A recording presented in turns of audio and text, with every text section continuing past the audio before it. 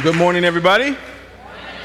Like my lovely wife, and that is my lovely wife, Shannon said, my name is Gino Allison. I'm one of the pastors here, and I want to welcome you, as always, to the South Suburban Vineyard Church. And I want to extend a special welcome to those who might be visiting with us for the very first time or for the first time in a long time. It's always good to have you here.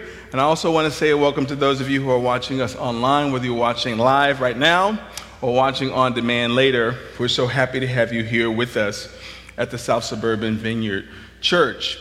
I have the privilege this morning of continuing a teaching series that we've been in for just a second week now, a series that we've simply been calling Jesus, the Gift That Keeps Giving. You probably know this already, that we're entering the third week of Advent. And Advent is a season observed by millions of Christians all over the world, and it's a time of expectant waiting and preparation for the celebration of the birth of Jesus at Christmas time. And I say this every year, but during Advent, we try to maintain at least three postures. One is a posture of gratitude, where we thank God for Christ's first coming. The second posture is a posture of preparation, where we prepare for Christ's second coming.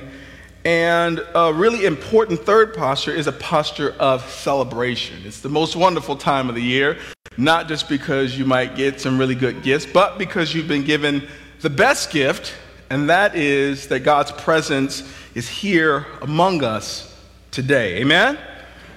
Eugene Peterson, in his paraphrase of John chapter 1, verse 14, says, "The Word, Christ, became flesh and moved into our neighborhood," as a way of describing how God's presence has come close to us. And so when we talk about God being here with us, we talk about a God who is proximate, a God who is close. This is Emmanuel, God with us. And maybe you didn't know that this is what Christians got excited about, because sometimes we tend to highlight the wrong things. But when we celebrate, when we sing rejoice, when we proclaim joy to the world, this is what we're talking about. We're rejoicing because the Savior has come, and he is this precious gift, the best gift ever. We saw last week that the best gifts given are practical, meaningful. They meet felt needs, they solve real problems, and they make the recipient of those gifts better off in the long run. And if this doesn't describe perfectly our Emmanuel, God with us, I don't know what does. The prophet Isaiah in Isaiah 61 foreshadowed that Messiah, when he came, would bring good news to the poor, set at liberty those who are captives, heal the sick, bring freedom to the oppressed, and on and on and on and on. And so the goal of this series is to highlight some of the ways that Jesus is that gift that just keeps on giving, and to prime our hearts to enter and hopefully exit this season with the right perspective and the right posture. And last week we began this series by talking about Jesus as the bringer of salvation, right? The bringer of salvation, one who is able to take care of once and for all our biggest problem and our deepest need. And our biggest problem is our sin problem, right? That thing, that stuff, that attitude that creates this huge cavity between us and God. And it's easy for us to misunderstand sin as just these dirty deeds that we do, these bad things that we might do from time to time. But sin is an attitude. It's a posture. It's a way of life that seeks to be the boss rather than letting the boss be the boss, right? Everything that we do, every disposition and attitude that we have toward other people and God that is categorized as sin basically amounts to us wanting to be the boss. And when there's sin present in our life, it breaks our relationship with God. And when our relationship with God is fractured, it ultimately breaks our relationship with what? The other humans, right? And so sin is a serious problem. And we talked about how Jesus is the bringer of salvation last week. And I want to continue this series this morning by talking about Jesus the healer. Jesus the healer. You are in one of those churches that believe in healing, right? You are in one of those churches that believes the parts of the Bible that says we can contend for and pursue healing because we are connected to Jesus, the healer. And one of the most beautiful, the most useful, the most durable gifts that comes along with the Savior is our connection to Jesus, the healer. I want to put this diagram up for just a second. I hope you can see that. And hopefully this will help you understand just what's broken with this world and how Jesus has come to fix that. So you see two lines there. That bottom line is labeled this age. This is this present evil age that we're living in, marred by sin and all of the fallout from the fall of mankind, right? And so that second line on the top is the age to come, right? What life is like in heaven, what life is like when God is fully in charge. And so when the prophets talk about Jesus coming, people got so happy because they knew that this king would come and establish this new age here on earth. The kingdom of heaven, the kingdom of light, the kingdom of hope would break in to this present evil age and begin to push back against that which is dark, against that which is broken, about that which is not right with the world. And so we currently exist in this present evil age where there's all kinds of racial injustice, poverty, people disregard the sanctity of human life, the preciousness of the unborn, and human sexualities is all thrown into a tizzy. Wars rage in Eastern Europe, in the Middle East, and other parts of the world. Terrorists feel comfortable flying planes into buildings. Humans are trafficked and enslaved by others humans, and all manners of sickness and disease ravage bodies all over the world. Friends, these are the fallouts of our fallenness, our brokenness, this present evil age. But then comes the King, a Savior who breaks in to this present evil age. The King shows up and he brings with him his kingdom. The goodness and light and power of the kingdom breaks into this present evil age, and that's that first line you see where Jesus comes. But here's the kind of the interesting part. And Jesus comes to bring his kingdom, but that kingdom won't be fully established until he comes back again for his bride, his church. And we'll live, and the world will be like it is in heaven. Sickness will be gone. Death annihilated. Ukraine fixed. Israel and Palestine, that conflict will be over when God comes and makes all things right. But in the meantime, and the in-between time, we live in that white rectangle right there, the already and the not yet. Where God's kingdom has come, but it's not fully come. And so we live in what some scholars call the tension of the in-between, the already and the not yet. So when we say, God, may your kingdom come, we are saying, Lord, let me partner with you so that I may partner with you to push back the kingdom of darkness, contend that things that are wrong would be made right again, that the sick would be healed, that the oppressed would be set free. And this is what Jesus comes crashing into this present evil age, bringing his kingdom. And a part of what he brings is healing to set right that which is wrong. And this is one of the greatest gifts that Jesus brings. He can heal that which is broken. And so I want to highlight today in a message that I'm simply calling the Great Physician, Jesus the healer. This aspect of healing, this particular strand of this greatest gift that brings healing not just to sickness, but healing to that which is not right. I want to look at a passage of scripture this morning in Mark chapter 5. I want to start at verse 21. Would you meet me there in your Bibles today? Mark chapter 5, starting at verse 21. If you don't have a Bible, there are paper Bibles on the edges of your rows. Feel free to use those today to engage with the scriptures. I'm not all offended if you use your mobile device or your tablet or whatever, so long as you're actually looking at the scriptures with us today. We'll also be projecting it on the screens. Mark chapter 5, we're talking about the great physician. Let me pray for us. Lord Jesus, thank you so much for your word. I thank you for your truth. I thank you, Lord, for yet another opportunity to come before you and your people to rightly divide your word. Lord, we've come in today with all manners of things pressing on us, all sorts of things competing with you for our attention and affection. And it can be all we can do this morning to just focus on what you have to say to us. And Lord, I pray that you would have these words land properly on each and every heart. No matter who we are, where we've come from, Lord, you know exactly what we need. And I pray that you will pour out your Spirit in a powerful way. Put power on these words you've given me to speak, Lord.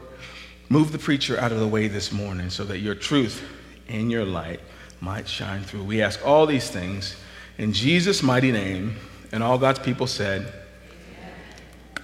Amen. Mark chapter 5, I'm going to start at verse 21. It says, Jesus entered Jericho and made his way through the town. Jesus got into the boat again and went back to the other side of the lake, where a large crowd gathered around him on the shore. Then a leader of the local synagogue, whose name was Jairus, arrived, and when he saw Jesus, he fell at his feet, pleading fervently with him. My little daughter is dying, he said. Please come and lay your hands on her. Heal her so she can live. Jesus went with him, and all the people followed, crowding around him. Verse 25, a woman in the crowd had suffered for 12 years with constant bleeding. She had suffered a great deal from many doctors, and over the years she had spent everything she had to pay them, but she had gotten no better. In fact, she had gotten worse. And she had heard about Jesus, so she came up behind him through the crowd and touched his robe. For she thought to herself, if I can just touch his robe, I will be healed. Immediately the bleeding stopped, and she could feel in her body that she had been healed of this terrible condition. Jesus realized at once that healing power had gone out from him, so he turned around in the crowd and asked, who touched my robe? His disciples said to him, look at this crowd pressing around you. How can you ask, who touched me? But he kept on looking around to see who had done it. Then the frightened woman, trembling at the realization of what had happened to her, came and fell to her knees in front of him and told him what she had done. And he said to her, daughter, your faith has made you well. Go in peace. Your suffering is over. Now, there's more to this story that contains the healing of Jairus' daughter, but my intention is to focus on this woman, this dear woman here, and so I'm assigning the rest of the chapter for homework, and there will be tests next week. Amen? What a good snapshot this is of the ministry of Jesus. What a good snapshot of just a day in the life of Jesus, just sort of going about his Jesus sort of life, healing people, setting things right, ushering in the kingdom, just a normal Wednesday for the greatest gift given to man. And we see this was a normal day for Jesus because Jesus was an influencer, a very popular Christian, right? And these crowds are pressing in on him, just wanting to get a glimpse. They maybe heard something. They know somebody that's been touched by him, and the word is spreading. If there was social media in the first century, and there wasn't, the word would have gotten around, and wherever people learned that Jesus would be, a large crowd would be there. This is a day in the life of Jesus. It perfectly highlights Jesus, the healer, the great physician. But I want to zero in this morning on this woman's story, this woman's encounter with Jesus, because I think it perfectly highlights for us the best aspects of the makings of a miracle, the best aspects of what it takes to receive and respond to divine healing from the great physician. At least 4 things stand out in this text, and I want to jog through them very quickly. The first thing I see is that there was a need. There was a need. Last week we talked about, in Zacchaeus' story, how Zacchaeus moved toward Jesus because he was curious. He was interested, as many people do during the holiday season. Some of you are here today because around the holiday season, there's something in the water that makes you more interested in faith, more interested in church, more interested in community life, more interested in the spiritual life. And so you move toward Jesus because you're curious, because you're interested. We see even in this story, many pressed toward Jesus for that very reason. They were curious. They were interested. But Mark tells us that there were at least a few folks who moved toward Jesus on this particular day because they had not just simple curiosity, not because they just wanted a selfie with Jesus, but because they had a need. Verse 22 says, a leader of the synagogue whose name was Jairus arrived, and when he saw Jesus, he fell at his feet, pleading with him, "My little daughter is dying. Please come and lay your hands on her." Now, we're not focusing on Jairus today, but Jesus encountered this woman's need on the way to dealing with another need. Verse 25, a woman in the crowd had suffered for 12 years with constant bleeding. Jesus is responding to a need. And some of you have come in today, not just because you're curious, but you got a need. Something ain't right in your life. There's some aspect of your life, either with your families or something in your body or something with your significant other or something with your children or your grandchildren or your stepchildren that ain't quite right. Something in your life that you just can't get it going, and you've come today with a need. Whether you have high expectations that need will be met today or no expectations whatsoever, something pulled you toward Jesus and Christian community today because you have a need. Some of us have big needs, right? Immediate needs that need some immediate attention, and both Jairus and this nameless woman have those kinds of needs. And what we know is that when there is a big need, there is also desperation. The second thing I see in this text, there is, might I add, great desperation. And how many of you know that desperation is a different kind of neediness? It's a different kind of neediness. I remember as a boy, we'd be driving along in our station wagon. Y'all remember those? That rear-facing back seat, just an awkward seat where the youngest kids with no agency got stuck in the back. And we would regularly say to my mom, "Mom, we're hungry." And we typically got hungry when we're about to pass a McDonald's. They said, "Mama, we're hungry. We're so hungry." And we would writhe in pain, let out some strategic moans to let us know we were serious. "We're hungry, Mama. Can we get something from McDonald's?" Now, my mother, as you probably guessed, is a black mother, and so she answered that question with a question. Can anybody guess what she asked us? "You got some McDonald's money?" You got some McDonald's? The most dismissive question to ever be asked. Do you have some McDonald's money? She knows the answer. We don't have any money. "But we're really hungry, Mom." And she would say something like, "We got bologna at the house." I said, "Mom, we don't like bologna." And then she would say to us, "Then you're not hungry." You're not hungry. Because what she knew is that a hungry person is not that picky. A hungry person is not that picky. She said, "You want something to eat. You're not hungry." Because when you're hungry, you're less picky. And when you're desperate, you'll go to extremes. When you're desperate, you will do stuff that you wouldn't, normally do.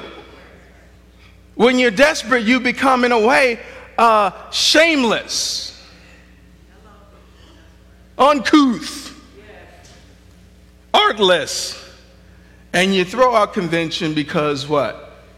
You're desperate. It's a horrible thing to be desperate. You're vulnerable when you're desperate. You could very easily fall into the wrong hands when you're desperate. And this dear woman, we learn in verse 25, has a need, a big one, and she's desperate. Mark says a woman in the crowd had suffered for 12 years with constant bleeding. She had suffered a great deal from many doctors, and over the years she had spent everything she had to pay them, but she had gotten no better. In fact, she had gotten worse. She finds herself in quite a bind. Her issues are multi-layered and complex.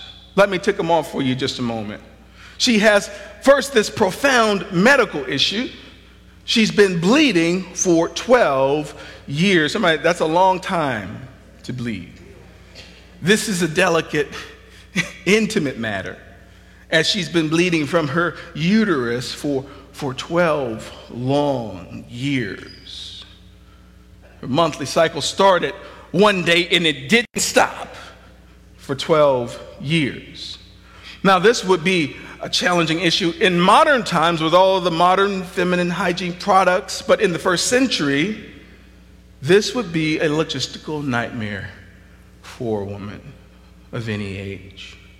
Mark tells us also that she also suffered a great deal from many doctors. And I think this is a curious way to frame this. And I tried to search to figure out exactly what this means. She suffered a great deal from many doctors. Minimally, she went to a bunch of doctors and none of them could help her. Minimally, that's what Mark means here. Maybe the worst case scenario is that she had got a hold of some slick doctors who didn't know what they were doing, and even in knowing that they couldn't help her, continued to treat her because they saw her desperation and thought this was a means to feather their nest, to enrich themselves on a woman with a desperate case. We don't know. The scripture is silent, but she got worse and not better. Can we press in deeper? There's an economic side to this because medical care isn't free. It's quite costly, especially if you have a rare, ongoing condition. Even the more if you've gotten a hold of some slick doctors that wants to take your money and not make you well. She is in great economic distress. There's another layer. There's a social side to this. When you're bleeding in this way for an extended period of time, it might put a damper on your social life. It might hinder and hamper your social standing with others. With an illness like this, it would totally wreck your social life. On top of this, this is a Jewish woman living in a Jewish a Jewish context. And as such, she'd be subject to the Jewish laws and customs, and bleeding in this way would make her ceremonially unclean. And those who might come in contact with her might also become ceremonially unclean. And so people would strategically avoid her for that reason, which means she likely did not enjoy the company and the normal touches of family and friends. You see where I'm going with this, right? And finally, there's a spiritual side to this. Because she's a Jewish woman, because she would have been considered ceremonially unclean, she could not worship in the normal ways that she and her people would worship. And no doubt this made things complicated, not just in her body, but in her soul. This was a mess, naturally. A mess economically. A mess socially, and because our souls are so important, it was a mess spiritually. Her situation is great. Her need is great. Her desperation is real. And maybe you don't have an issue of blood this morning, but maybe you can relate to having a great need, to being in a desperate situation. Maybe you haven't told anybody or haven't told many people, but you're sitting here and you know, and heaven knows, that your situation is desperate. What do you do? Well, this woman is a great case study because she does what any smart person would do. She moves toward Jesus. In her desperation, in her need, in her desperation and destitution, she moves toward Jesus. Can I just say as an aside, this is why you don't knock folks when they show up to church. No matter who they are or where they come from or what they've been doing yesterday, you don't know what they're carrying. You don't know why they decided to come to church. They might be carrying something that only the master can fix. So either be kind and show them where they can sit down, or you go and get somewhere and sit down. Because some folk are just desperate. She moves toward Jesus. Verse 27 says, she had heard about Jesus. She had heard about Jesus, so she came up behind him through the crowd and touched his robe. For she thought to herself, if I can just touch his robe, I will be healed. She hatches this plan, and interestingly, it works, but she moves toward Jesus. Now we get to the point of the story, the point in the message where we get to see how the great physician responds. What makes him not just a physician or the physician, but a great physician. How does Jesus respond? What do we see next? The third thing I see in this story is that there was compassion. There was compassion. Now, this is significant because not every doctor, not every physician has a good bedside manner. Not every physician, not every healer is a compassionate one. And it's kind of a shame because you're showing up at the doctor sometimes at your lowest point. You're showing up at a doctor, and the doctors are kind of one percenters in that only a few people can do what they do, and it is a shame on top of a shame if the physician you go to isn't warm and welcoming and compassionate and friendly. And some of y'all know what I'm talking about because you went to the doctor this week. And some of the doctors don't even come all the way in the door. What's going on in here? And you can tell by their body language that they are already on to the next patient. Has anybody experienced this? Don't look up from the clipboard. Doctor, it hurts when I do this. Well, don't do that. And you're afraid and intimidated. You don't get to answer your questions or follow-up questions. Why? Because not every physician is compassionate. And I've come to pay close attention to how I respond in the face of need and other people's desperation. I've come to pay close attention to how others respond in the face of need and desperation, because there are fewer things in life that are more telling about who you are. And I'm glad the young folks are in here today. And there are fewer things that are more important, that are more telling about who you are and who you are becoming than how you respond when there's a need in front of you. The fewer things more important that can tell you more about yourself and who you're becoming than how you respond when a desperate situation is in front of you. Because it's not just important that you are willing to help, but how you help. How you offer the help really matters. We're talking about the great physician. Are you present and attentive? Does that person's humanity matter to you? Does their dignity matter to you? And some of us haven't been discipled well in this regard. That's why I'm glad you're here today, because Jesus shines where there's a need. Jesus is at his very best when there is a desperate situation. That's why he's not just a physician. He's the what? He's a great physician because he's compassionate. Years ago, a brother used to come to this church, big old Nigerian brother. His name was Lotte Okafor. We called him Big Lo. And if you saw Big Lo, you would understand why we called him Big Lo. He's a big dude. And I met Big Lo when I was a student at the University of Illinois. He was a pre-med student. I was studying communications.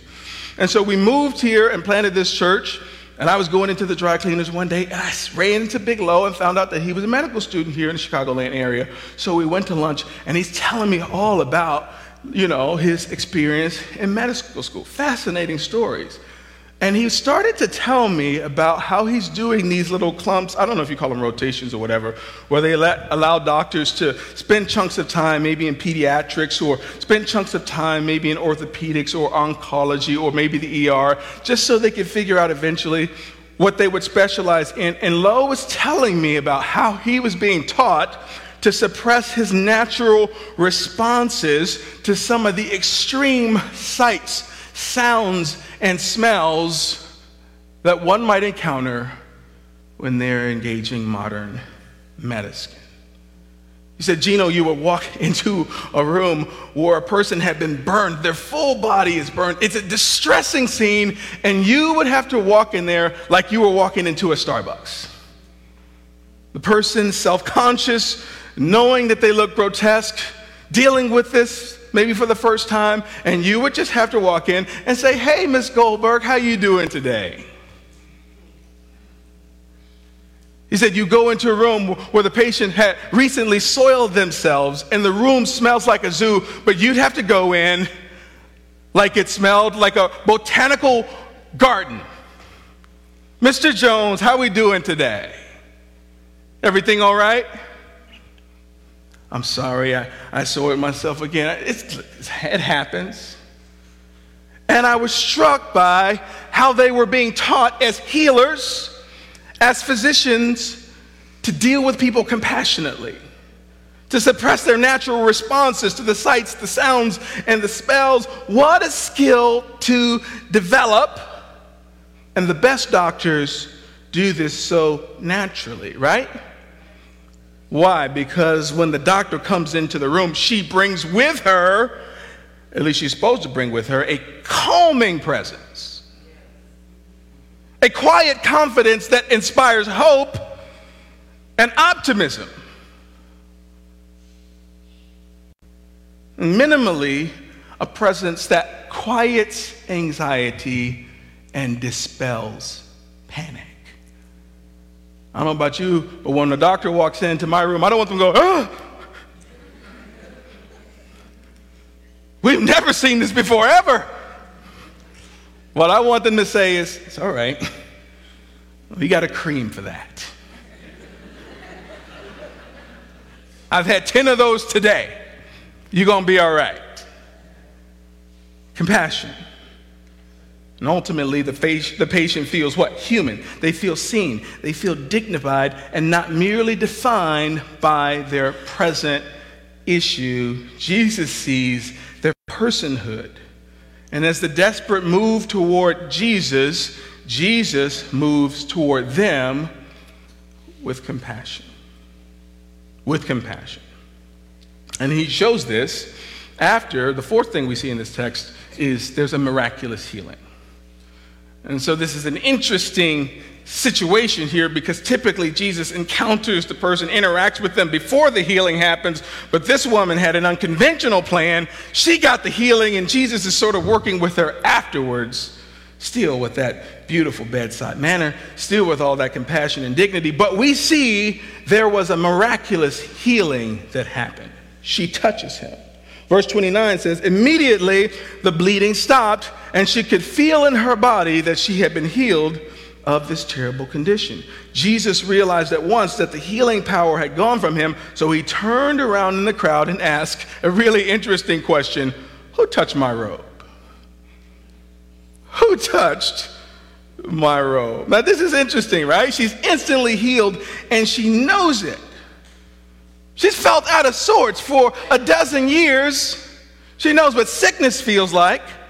So when I think, how do you know you're well? She knows that it's different. She's whole, she's healed. She knows that there's been an immediate shift. Her plan has worked. Apparently, Jesus is who he says he is. She's taken this huge risk, and now she's got what she's come for, and she's happy to fade into the crowd and disappear. But Jesus wants to talk to her. Jesus wants to interview her. Jesus is curious. The scripture says that he knows that healing power has left his body. I think the Old King James said that virtue left him when this woman touched him. And he has a question: who touched my robe? Now, if I'm imagining how Jesus said this, he didn't say it in a huff. He didn't say it with disgust. He said it curiously, warmly, with compassion. She wants to stay hidden, but he won't allow it. Now, the disciples, they're a little perplexed, a little annoyed with Jesus. This whole crowd is pressing in around you, verse 31. How can you ask who touched me? But Jesus tunes them out, and he asks again, who touched me? Finally, we see in verse 33, the frightened woman, trembling at the realization that she'd been found out of what had happened to her, came and fell to her knees in front of him and told him what she'd done. She told him what she'd done. A part of me thinks that maybe a compassionate response to this woman is to let her maintain her dignity, let her just go and live her life. But Jesus is always up to something more than we can see. He's God, we're not. He's the great physician, we're not. She told him what happened. Now keep in mind, the crowds are pressing in around them. They have no privacy. And she feels compelled to fill Jesus in on her story. Now, I don't want to take liberties with the text, so I don't know how much or how little, but in my mind, she went for it. She told Jesus about the 12 awkward, messy years, where a period came one day and it just didn't stop for 12 years. And maybe she told him about the shame and humiliation from the other girls, or from maybe her siblings or people who lived where she lived. Maybe she went into details about the doctor bills and the moment she discovered that she was being taken advantage of by those who were supposed to be the healers. Maybe she told him about that. Maybe she told him about being unable to worship in the conventional way and how her soul and faith might have drifted as a result of being cut off from the community. Maybe she described to him being unable to love her and hug her loved ones and be hugged by them. Maybe she told him about the laundry and the sights and the smells. Maybe she talked to him about the dirty looks from other people, the whispers, the indignity of it all. And she tells him certainly that she hatches this risky plan in her desperation to come and steal a touch from the healer and slink back into the crowd. And Lord, here I am with you, telling all my business to all the people listening. And what is Jesus' response to her? Verse 34, this is my favorite part of the whole passage. And he said to her, daughter. We know Jairus' name. We don't know her name, but I like daughter better. Daughter, your faith has made you well. Go in peace. Your suffering is over. And Jesus doesn't let her stay anonymous. She's nervous, uncollected. But he needed her to have this encounter with him because he needed to be able to call her daughter. Wrapped up in the compassion package is like knowing her, seeing her, and having her experience not just the healing of the Savior, but the compassion of the Savior, the care of a good physician. Because it's never about the healing. It's never about the healing. Look at all the stories of miraculous healing. It's never just about the healing. The healing is great. The healing fixes problems and lets you be able to live a normal life, but the healing, the physical healing, can't do nothing for your soul. And what Jesus is saying with the physical manifestation of healing is what I did for your body, I want to do for your whole life. When I opened your eyes, blind man, I wanted to open the eyes of your heart so that you can really see me. When I healed your legs, lame man, yes, celebrate, leap for the healing. But what I want to do for your legs, I want to do for your life. And if we just let this be a transactional thing where I come and I touch Jesus, he gives me a healing, and I slink off into the distance, I'm not different. I'm not transformed. I haven't experienced what's truly great about the great physician. I don't get a chance to know that the King has come, broken into our present darkness, and the King has come and brought his kingdom with it. And his kingdom is able to set right that which is wrong, to fix that which is broken. What God wants to do for your whole life is heal it, is make it whole, especially if you got a need that's making you desperate. He needed to interact with her. And not only did he need to interact with her, he needed the crowd to witness it. Worship team, you can make your way up as I land the plane. Warren Wiersbe, one of my favorite commentary writers, writes this: her witness, or her telling her story there publicly in front of Jesus, was a rebuke to the multitude. You can be part of the crowd and never get any blessing from just being near Jesus. He continues, it's one thing to press him, to be interested, and it's another thing to touch him by faith. We may not have strong faith, but we do have a strong Savior, and he responds to even a touch of the hem of his garment. If we want to be honest about it, it was a silly plan, right? Where's she seen that happen before? Silly. Juvenile even. But it worked. And all of these different instances we have where Jesus is healing, they're all kind of different. They're all kind of quirky. And what I think the Bible, the gospel is trying to illustrate is it don't matter how you get to Jesus, just get to him. I'm going to say that again for the live stream. It don't matter how you get to Jesus, just get to him. Your soul's in distress, you're a mess, climb a tree, get to him. You've got a desperate situation, a need, a messy situation, press to the crowd, get to him. You ain't been to church in 30 years, it don't matter, get to him. You got a problem that nobody else can fix. Get to him. And who knows? You might just get healed. You say, I've been praying for that thing for 10 years. I've had this condition for 10 years. Get to him. You might. Now, I always have this tension when I'm teaching and preaching on healing because, as I said earlier, we live in the already and not yet.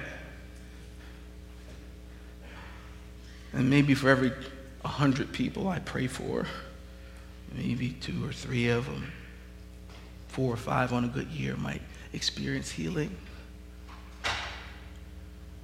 And so there's a tension I have when I talk about healing because I don't want to get your hopes up, but I kind of do want to get your hopes up because he's the healer.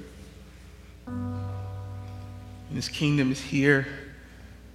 And our job isn't to heal people, but our job is to contend for healing and tell people about healing and invite them toward the great physician. You got a need today? You got a desperate situation? Something in your life not quite right. There's an area of your life that you can't get it going. Come to the great physician because he sees you. He knows you. And the healing in his hands is one of the best gifts that we've ever been given. It's that gift that keeps on giving. Would you stand with me if you can?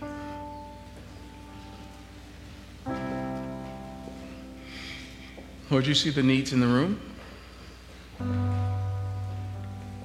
You see our desperation.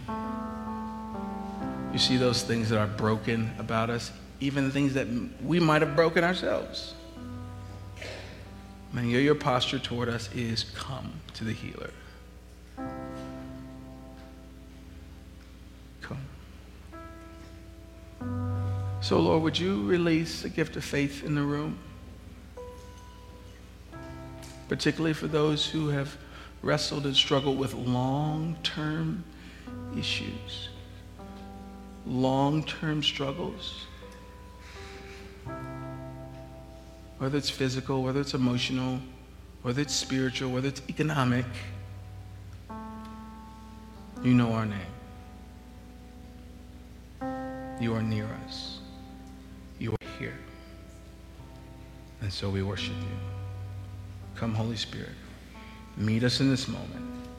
In Jesus' name.